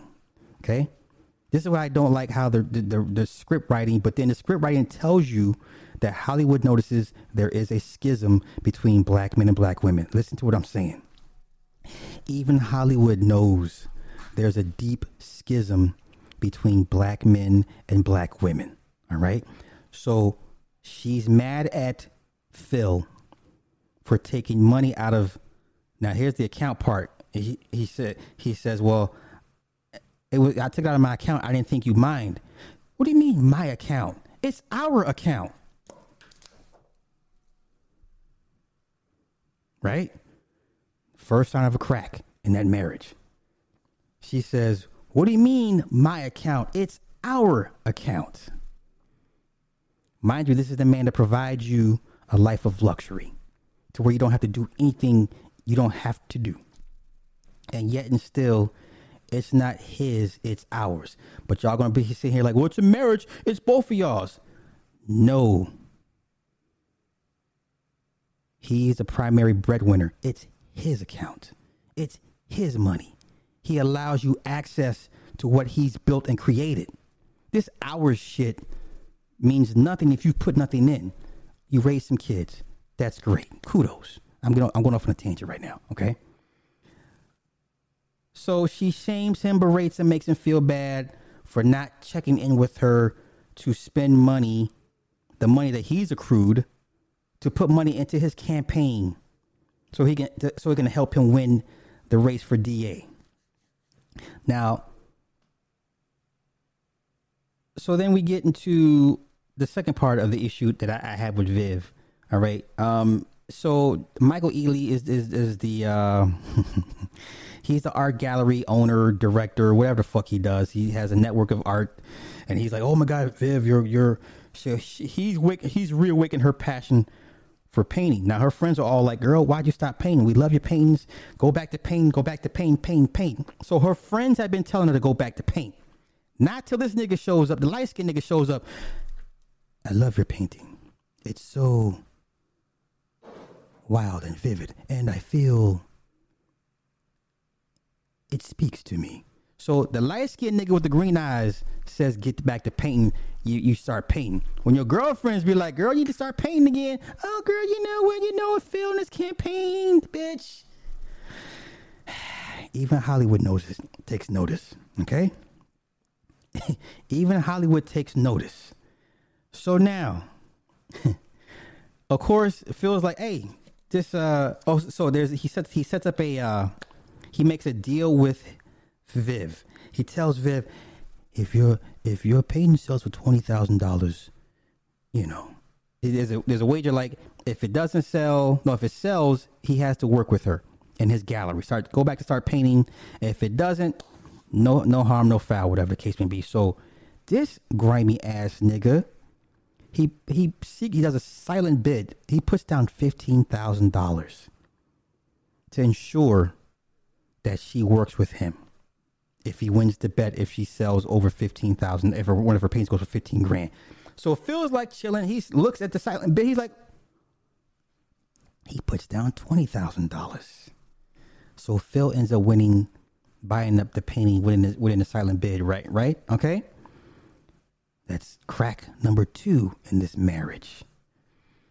So then Phil's like, hey, I need you to, there's a housewarming thing. Everybody's at the house. Right? I forget what the event. Oh, it's for Lisa's dead mother. So then the Michael Ealy, the character, the art guy, shows up. So he catches Viv in her old painting room by herself, and he starts trying to woo her. And all your paintings. You know, I'm gonna be in San Diego. I need you to. I want you to come down and, you know, meet with the people. I can get you in the magazine. She's like, oh my god. So then Phil walks in. He's like, oh, who's your friend? Now listen. This couldn't be me. You know why? Because I would put hands on everybody in that room. That's just me. I'm violent. So this couldn't be me. Okay? Viv would have a black eye. Light-skinned nigga would have a black eye. That's how I handle things. Okay? I'm throwing some shit. I'm gonna fuck somebody up. Anywho, he's like, oh, who's your new friend? This is such and such. He's with the art gallery and, you know, looking at my paintings. Okay, well, you know, y'all can go ahead and go. I'll take care of this. He's like, well, I'll take her painting down. So he said, no, I'll take it. I'll take it. Okay. So Uncle Phil clears out the room, whatever. So then Phil goes to Jeffrey. He says, hey, I need you to look up this guy for me. Just look him up for me. Okay. Moments later, whatever, I think it's a couple scenes later, whatever the case may be, Jeffrey comes back with the file, the dossier on the art guy. So he's a scammer, and he likes to scam married women and lead them in near financial ruin. And then he discovered that Viv had secretly agreed to go down to San Diego without her husband's permission or knowledge, because Vivian is still mad that Phil took money out of his account for his fucking campaign. Okay? So to get this man back, she goes down to San Diego, not letting her husband know where she is for whatever reason, because she's mad at Phil because Phil took money out of their account for his fucking campaign. All right? Okay? So Phil finds this out. He sees that itinerary. Phil shows up. Right? Phil shows up. He's like, oh my God, I didn't think. He's like, well, you know what, babe? You know, I'm taking a break. I cancel all my meetings. I'm taking a break from the campaign trail to come down here to support you and your painting endeavors. So there's this friction between all three of them.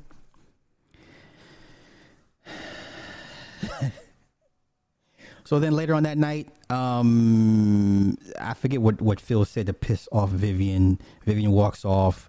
Now listen, this couldn't be me, because I'd have been snatched the bitch up and be like, bitch, I will end you in front of everybody. See that? Once again, I know this is Hollywood. I know this is play, but situation like this, I would fail miserably. I would snatch this motherfucker up by the nape of her neck and dare anybody to stop me. But that's me. Anywho, so come to find out, they go back to the hotel room. She's pissy. She pours a drink and he's like, "Well, I don't understand. What's the problem? What's the problem, Viv?" And I, once again, catered to her, trying to figure out what the fuck her real issue is. So all this time, she resents Phil for her not continuing on with her painting. And he says, "I never told you to stop painting. I never told you to stop. You'd stopped. You wanted to have kids. You wanted to do this and that. I never told you to stop painting."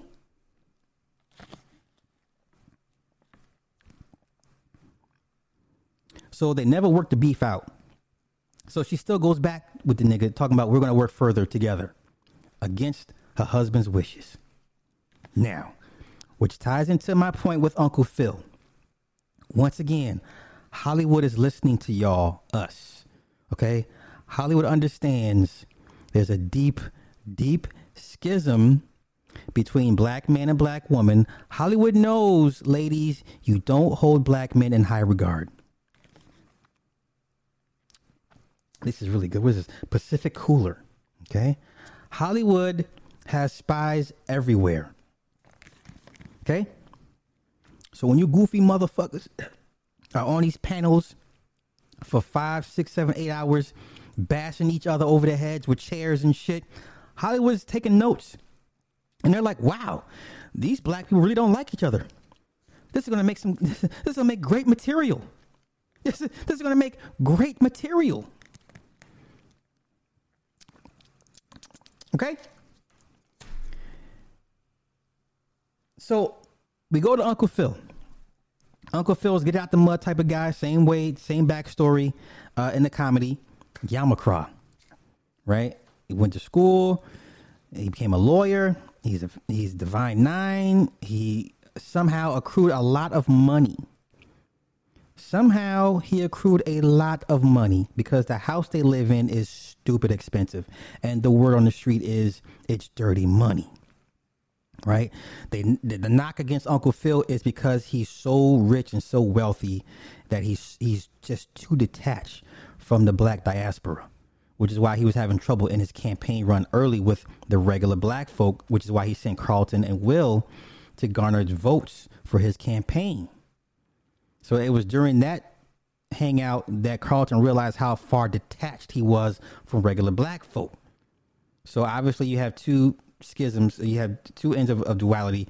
Will's the hood dude. Would Will be considered a pookie? Would Carlton be considered an educated lame? Whatever the case may be. Okay. Two halves of the same whole from different opposite spectrums of the black diaspora. All right. So they kind of learn from each other. Same way in the comedy. All right. So Uncle Phil, everybody's like, yo, money. So everyone is pocket watching Uncle Phil. Uncle Phil can't really win for losing. He's for the people. He just, somehow afforded him a stupid, expensive lifestyle. And he wants to run for DA. He's for the people. He's not a corrupt judge. He's a corrupt guy. He's actually for the people. But Uncle Phil is viewed as, once again, the financial mule that most black men that provide for their families are viewed as. Hollywood is listening. Hollywood's taking notes. You guys are giving Hollywood the material for this type of shit. I should not have to watch this TV show where this uppity black woman just outrightly disrespects her husband, her uber wealthy black husband, and run off with another man for art. There's a spiel where Vivian says, he makes me feel alive about my art. My art, when he loves my art, it makes me feel alive. Like, bitch, what? So because you know how it is, everybody, when they get the new boo starts telling them shit, and somehow it sounds different because it's coming from the new boo. But when an old boo tells you, hey, you look awesome, I love what you're doing, keep at it, doing a great job. No, the new nigga, the new chick, you know, it hits a little different for whatever reason. All right, so we're currently up to episode 7, and I'm not sure how many episodes are in this season. It's got to be maybe 2 or 3 more. Once again, there's enough issues with this show. I'm not going to nitpick this show.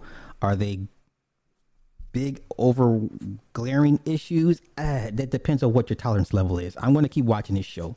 I'm not stupid. I know what it is. I get it. I still would recommend to watch this show. Okay. The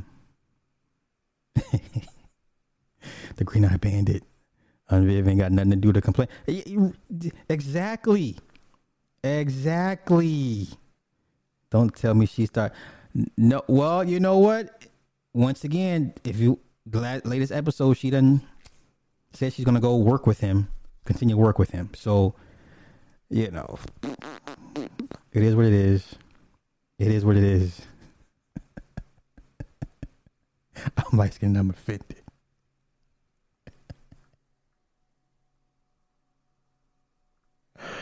So yeah, that is the current. Now maybe I should change this title.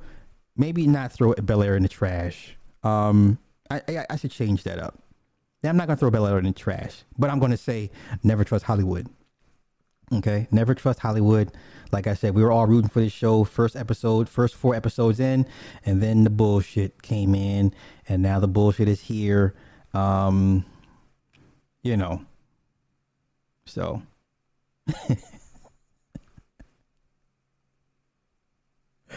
So yeah, those are my only real gripes with the characters. Every character is not perfect, and I'm sure they're all written that way for a reason. But once again,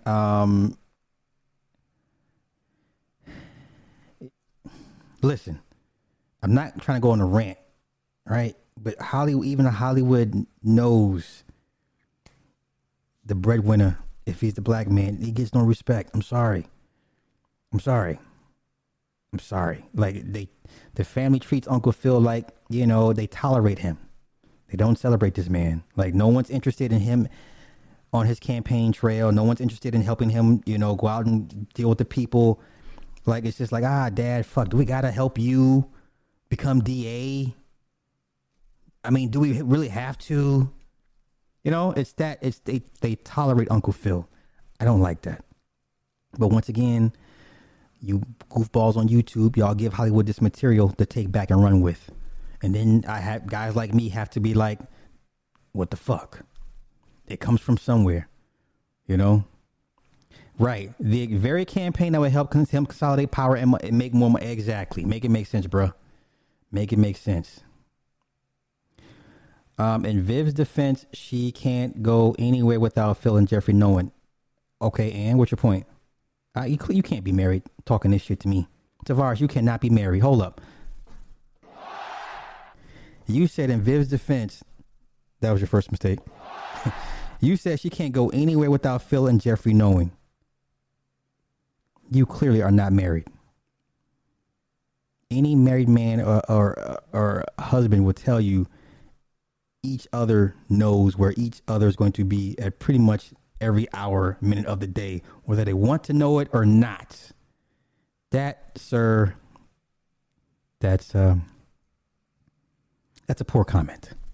That's a poor comment. I need you to do better. Do better. Okay? Joseph, thank you for the super chat. You say, sir. Okay, I appreciate that. Thank you.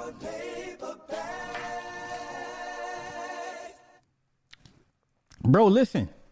That's not cap. Like yeah, I got a bad side to me. I got a bad side to me.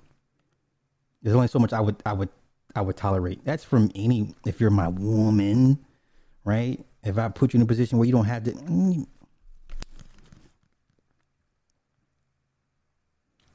Women have selective. Yes, y'all do. Hey, wait. That one woman that was on a TLA panel, trying to talk about old girls like she needs ministry. Look, listen, when you talk bad about women, this is what women do.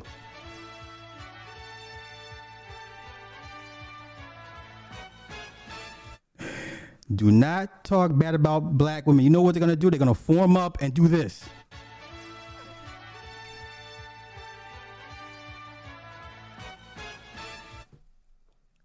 Hey, wait.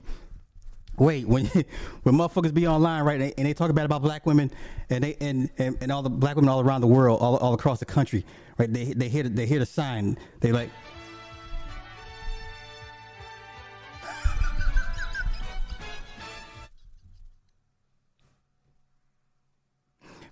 black women stay on code. On code. Okay? All you little big Nates and you Bernard Rileys and shit, you guys are not changing the scope. You're not changing the climate. You're not changing the culture. Obsidian, all you goofball ass niggas, every time y'all talk about bad about black women, you know what they do?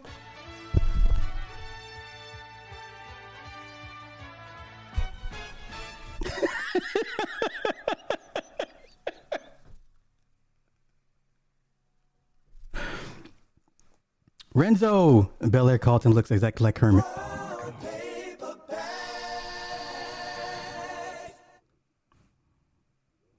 What was the first episode?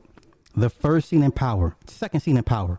After they're in a club, right? Exactly, Black Trunks. The second scene in Power is Tasha playing with herself in front of her driver when he's driving her home. The same driver that Ghost took on, the Kanan's son. Kanan took this boy in under his wing, provided him with job and security, you know, and his wife is playing with her pussy in front of him on the way home. Hollywood is listening, people. Okay? All right? Yo, like I said, I think you will find enough things okay with it to trump the things that's wrong with it. You know? If you give me a score out of 10, 6.5 out of 10. I'll even say 7 out of 10. Okay. So that is my opinion. Show's too cringe.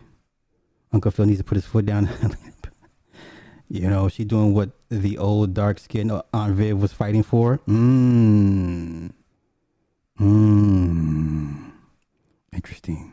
Interesting. You trying to say Aunt Viv belonged to the streets? Yes.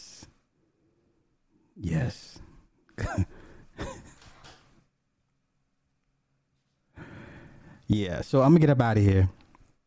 Thank everybody for hanging out, and thank you everybody that donated. Like I said, once again, watch it for yourself.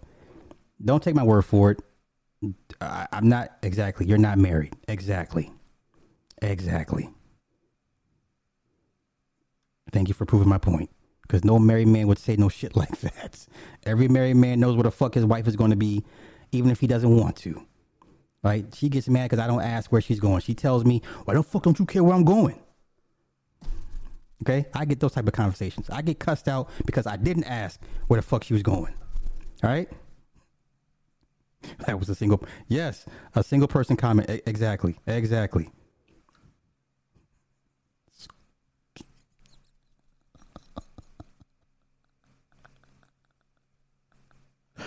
I can't stand y'all. I can't stand y'all.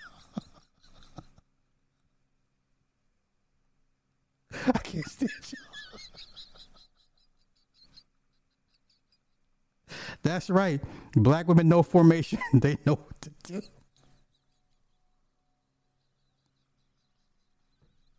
They know what to do.